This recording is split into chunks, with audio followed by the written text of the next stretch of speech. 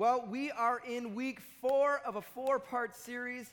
We've been just entitled, It Ain't Easy, as we've been talking about marriage and relationships. And we've been saying this over and over again. Marriage takes work. Relationships aren't easy. That's one of the myths of the one. Remember, we've said this myth of the one, that if you find the right one, then everything's going to be easy. You'll never have any problems.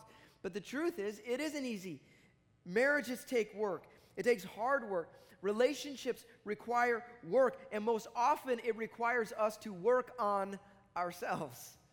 Okay? The series, Big So What, that we've said is this, is that the goal isn't to find the right one, but to be the right one. So often our eyes get fixated on the other person, but we've got to say, God, where do I need to change? How do you need to grow me? How do I need to mature? How do I need to look different than I do today? And so in this series, there was 4 things we talked about. First week, we talked about the idea of selfless love, right? That we love others out of the love that we have received.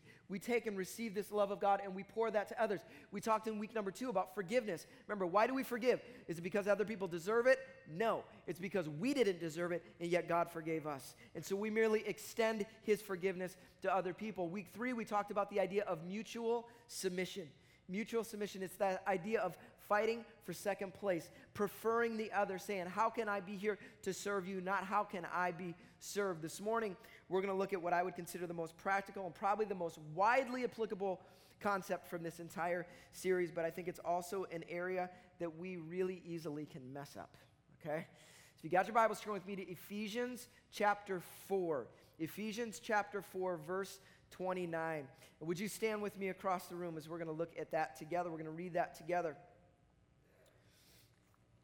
Ephesians chapter 4, verse 29 says this, "Do not let any unwholesome talk come out of your mouths, but only what is helpful for building others up according to their needs, that it may benefit those who listen."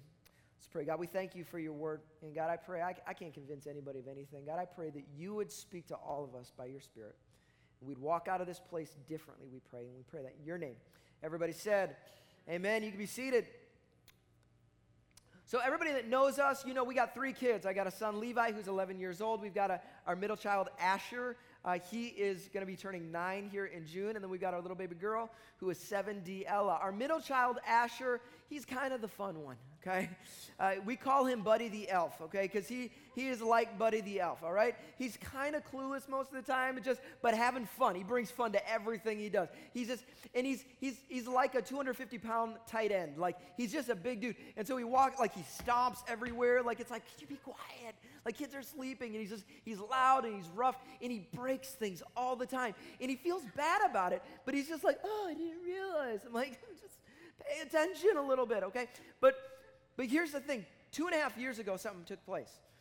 We realized he was having some issues with his vision. And we took him in and found out that he had to get glasses. And we're like, no. This is the worst thing that could take place. Of all the children that need glasses, Asher, he's going to break them all the time. We're going to be paying every 2 weeks for a new pair of glasses. We knew that's what's going to happen, except something crazy happened. Suddenly, he became careful with his glasses. Like, he saw this as something really important, and he would put them in the right place all the time. It was just this past fall. After 2 years, he went in to get new glasses. It was only his 2nd pair of glasses. He had not replaced or broken or lost his glasses in 2 whole years. It was a Christmas miracle, everyone. Okay? It was amazing. This morning, we're going to talk about something that I think all of us can struggle with, and we're talking about our words. And the Apostle Paul talks about this here in Ephesians 4. And in this passage, I think he deals with something that we so often are so careless with, our words. We're so thoughtless with our words. We can be so unintentional. Unlike Asher, who always puts his glasses in the right place, like, we just kind of throw them around wherever. And this is how we respond with our words. Like, we all know that words have power, right? We get that. You remember the phrase, sticks and stones will break my bones, words will never hurt you. We all know that's a bunch of garbage, because it's not true, because words hurt deeper than any stick. I'll take a whack over the arm over a hurtful word any day of the week, okay? We know this. We know that words are harsh, but it doesn't change things, because we still can be so very careless with our words. And how many of you know that we can be most careless oftentimes with the people that we're supposed to be the closest to? We're out in public, we're in our best behavior. We're like, we're all good. We say the right things. We get ourselves dressed up, all that kind of stuff. And then we get home, we kick off our shoes, and we just go, meh. How many know sometimes that affects the words that come out of our mouth? And it doesn't always affect just simply the words that we speak. Sometimes it impacts the way that we speak to one another, the tone that we use with one another. There's a verse here in Proverbs chapter 18. Some of you, I'm sure, are familiar with this verse. It says this: the tongue has the power of life and death. Not good or bad, literally life or death in the power of the tongue. That's what we're wielding. We don't think about it. It's just words. I didn't really mean that. How many of you ever said that before? I didn't really mean that. What you don't understand is you're speaking life or death into whatever circumstance you just said that to, right? That person is taking on, and it's possible that careless word actually could have residual effects in their life that you never think about, but it can destroy them because of our careless and oftentimes thoughtless way that we use our words. Words are so important. I would say that some of you, you know what it's like. Maybe you've been out with some people. Sometimes Amber and I will see this with couples. We'll be together with a couple, and you can tell these couples, oh, they're so nice. The way they speak together, that's so good. Then other times we'll be with people and I'm like, man, I'm glad I'm not in that home. You know what I'm talking. You've been with people like that before. So you can smell it. What does it smell like? Death. It's death. And I would ask you, what does your home smell like? What do your relationships smell like? Do they smell like life? Does it smell like death? Our words matter. They are so, so important. I don't think, in our marriages particularly, I don't think we give our words nearly enough credit for the way they can build up and destroy our relationships. Our words really matter. But there's another passage that I want us to look at, and that's James chapter 3. There's a whole section here talking about words. It says this: with the tongue we praise our Lord and Father, and with it we curse human beings who have been made in God's likeness. Out of the same mouth come praise and curses. My brothers and sisters, this should not be. He goes on to say, listen, streams don't have salt water and what's the opposite of fresh water? That's the word. Thank you. You ever have that one like, okay, fresh water? They don't. Like, you can only have one or the other, and yet our tongues are like that. Some people were just speaking life. Oh, it's so encouraging. And at other times, we're tearing people apart, ripping people apart. And oftentimes, we can do that in our own homes. These people that we love, one day we're lifting them up, and the next day we're literally destroying them. Not just with the words, but with the way we speak to one another, the disrespect we speak toward one another. All right? So we know that our words matter, and yet we struggle with this. And so what we're going to look at here is a principle. It talks about in Scripture that we need to be transformed by the renewing of our mind. Sometimes we need to think differently. So what we're going to see in here is a principle about how to think about your words that I believe, if we can get a hold of this, can change your relationships, and specifically can change your most important relationships. So I want to look at this here in Ephesians chapter 3. Let's dig back into Ephesians 4. We'll look at the passage again here. It says, do not let any unwholesome talk come out of your mouths. Now, if you dig into the original Greek for the word unwholesome, what this means is unwholesome talk. That's what it means. Okay? There's nothing fancy here. This isn't like we're super specific. No, any unwholesome talk. Like, well, specifically, what does the Greek mean? Unwholesome talk. It's very vague. It's very general. In fact, if you look at it, it could mean anything having to do with poor quality, bad, unfit, worthless. It can even go a little bit further to things that are putrefied or rotten. Anything that isn't healthy, anything that isn't good, don't do it. Just don't do it. And if we're honest, some of us Christians, this is one of the ways that we can get really guilty. Because how many of you have ever prayer gossiped before?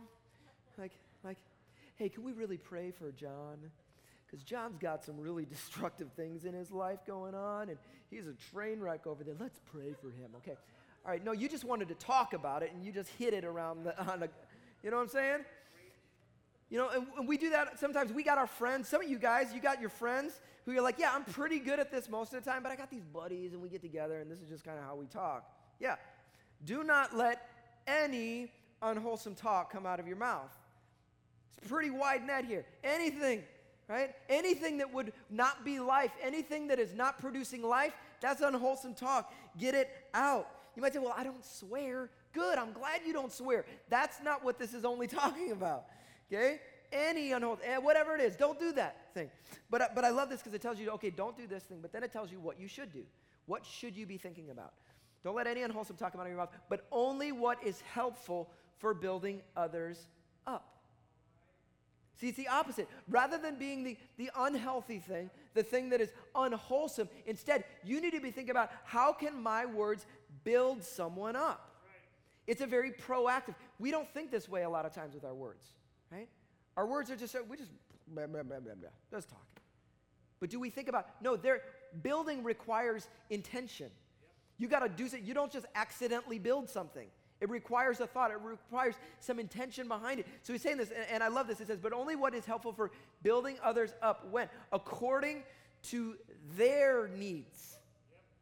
Not according to your needs, according to their needs. Because most of the time we say things because it's good for us. We're telling people what we want, what we don't like, what we do like, all those kind of things. But what if instead you thought differently about your words?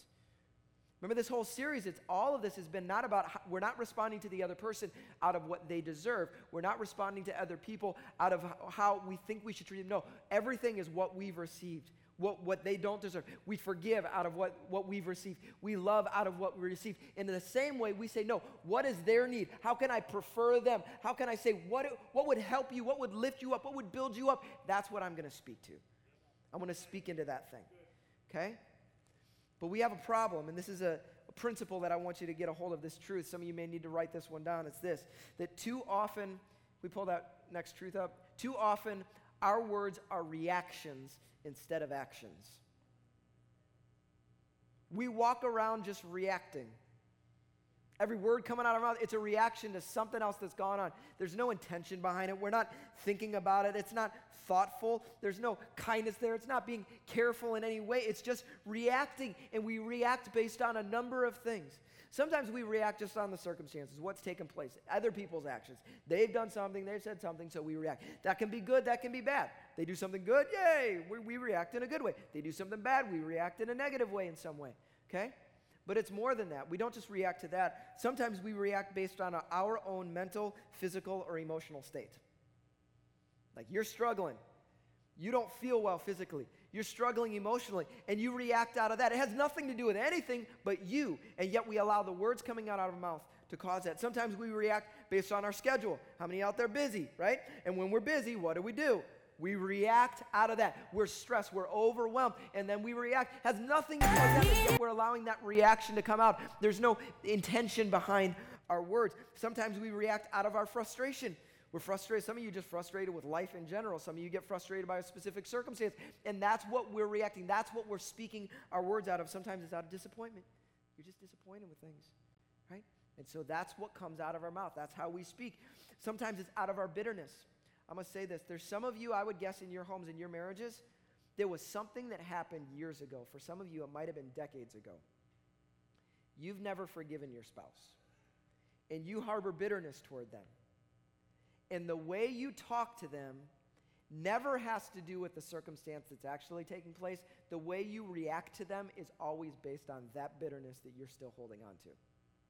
The tone you use, the attitude you carry, the words you speak, you're reacting out of a deep bitterness that you've never dealt with.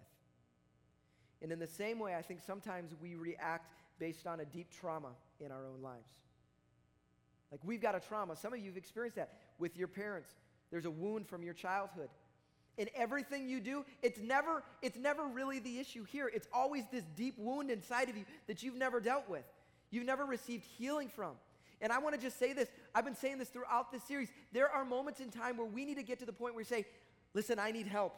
God, I come before you, but it may require me to actually go talk to somebody else as well. I may need to go get professional help. I may need to go get a counselor. I may need to seek someone to be able to speak into my life to pray with me through this. Like we need that. That doesn't make you weak. That makes you strong. That's saying, no, this is a good thing. Okay? Never feel like, oh, we're struggling. Some of your marriage, the amount of people that have reached out over the last several weeks has been awesome to me because what it means is people are saying, you know what? I don't want to keep hiding the problems. I don't want to just hope, oh, Jesus, let it go away. Because it's not going to go away that way. Nothing goes away that way. All right? And so that may be required, but this is what happens. Our words so often are just a reaction to what's going on around us and not healthy. There's not the intention. So I want to give a little illustration for this. I got these little blocks here. I stole these out of the kids area. So there's probably a little like 4-year-old that's mad at me right now, but that's fine. Okay, so we got our building blocks. And I think this is how our words generally work. We got our words and we come into our house, we go into people that we love and we're just tossing words around, And sometimes because we toss them up, they just happen to land in a good way. Oh, nice, look at that thing. Oh. This is what our words are like. There's not a lot of intention. Sometimes it works out, sometimes it doesn't, sometimes it breaks down. And it explains why oftentimes our homes smell like death instead of life. But see, what happens on occasion is you'll have circumstances like this where, somebody comes home. Maybe you had a boss who was lifting you up because you killed a project, or maybe you were at school and you did something awesome. Your coach was just celebrating you, and you felt so good. You felt so built up because somebody was building you up. And so you come home and you're all built up in your words, and you're feeling good about yourself, whatever. And then all it takes is that one careless word to be spoken, and you know what that's like. You know that feeling in your relationship, that deflating feeling when all of a sudden you're like, you know that point in your conversations when it happens. You're having a conversation, and whether you do it on purpose or you do it on accident, you can see in their face, oh no, we just crossed a line somewhere. See, this is what can happen with our words. And why is that? Because we're reacting. Not intentional, not careful. Instead, we're just thoughtless in the way we treat one another. And so this scripture gives us a principle that I think is so critical for us, and it's a change in our thinking. And so I want to get to our big so what here as we get toward the end of the message here this morning. And this is the big so what here for this morning. It's this: choose to build, not tear down. Choose to build, not tear down. Instead of being careless with your words, which is what we normally are. And you would say, that's not like it's not like we're intentionally being bad with our words. We're just careless. We're thoughtless. Instead of that, choose to build. It requires intention in everything. If you see your purpose, and I'll say this, I'm going to talk to the single people for a second, okay? Here's a little tip. You get a hold of this one, and you're going to have people fighting to hang out with you, okay? Because our world is filled with people who tear other people down. Our world is filled with people who can destroy people, who tear people apart and discourage one another. The world is full of it. You can see it. Our culture is built on that. How can we find that thing you did in your past and totally destroy you? That's what our culture says. So if you become a person that is speaking life all the time, somebody who is building up, not tearing down, you're the kind of person everybody wants to be with. Like, that's a great person. I don't even understand it, but I feel better every time I'm around that person. Listen, it's one of the best things you can do, okay? But for those of us who are in relationships, this is a critical principle, because what can happen so often in our, let's take me and Amber for a second. If I come home and I'm not intentional, we're just tossing words around. Whether I know it or not, sometimes I'm there hurting her. I'm not speaking life. But what if I came home at night and I said, okay, hey, here's the goal. I'm going to try to build her up. Like, I'm going to think about her. Say, how can I hold her up in some way? How can I encourage her? And not just encourage her in what I want, because we can be guilty of that. That's called manipulation, right? When you encourage the things because it's good for you. Not manipulating her to become what I want her to become, but instead to look at her life and say, how can I build her up according to her needs, according to what's good for her, that speak into her. And I'll tell you this, I'm not always good at this. I have failed at this one over and over in our marriage. I told you at the beginning of this series, I don't get up and preach a series on marriage because I'm knocking it out of the park every single day. I do it because this is the truth. And I'm with you in this one. We all got to get better at this. There's been plenty of times where I have deflated her spirit with my words, whether intentionally or unintentionally. There are times where I haven't spoken into her areas. Instead, I've tried to make her something different or tried to change her behavior with the way I talk. But my call is to say, okay, how can I throw gasoline on the flames of her heart, on the things that she's passionate about, on the things that God's beginning to raise up? How can I speak words into that, right? And as I begin to do that, as I begin to build her up, something happens in her. And this is the truth, the power of our words. We talk about words are powerful. We have the power of life and death. And I'm not getting into some weird name it, claim it idea, but there is a reality that as we begin to speak into things, it actually can begin to positively affect it. You know this with a kid. If you keep railing on a kid about something, they end up deflating in that area. But if instead you begin to encourage that area, begin to speak life, suddenly they start to experience something new, and they have a hope, and they think, maybe I can do this thing. And the same is true in our marriages. Some of you are experienced, you've been railing it against something in your spouse for the last 30 years. Nothing has changed. How's that working out for you? Instead, what would happen if you began to speak life into that, to build them up according to their need, right? To speak over their lives that way. And I've said this every single week. The dirty little secret of this whole thing is, if I purpose in my heart that my goal is to build up my wife with my words, and she purposes in her heart to build me up with her words, guess what it feels like? It feels like life. That's God's intention for a relationship. We fail in this area not because we're horrible people, because we want to make each other's life worse, or we want to be mean, or we want to say hurtful. We don't do any of those things. I don't think anybody wakes up thinking, I just want to really hurt my spouse today. We do it because we're thoughtless and careless at times. And instead of thinking about the actions of our words, we just simply react with our words. And I think God's leading us to a different place to say, no, how can you be intentional?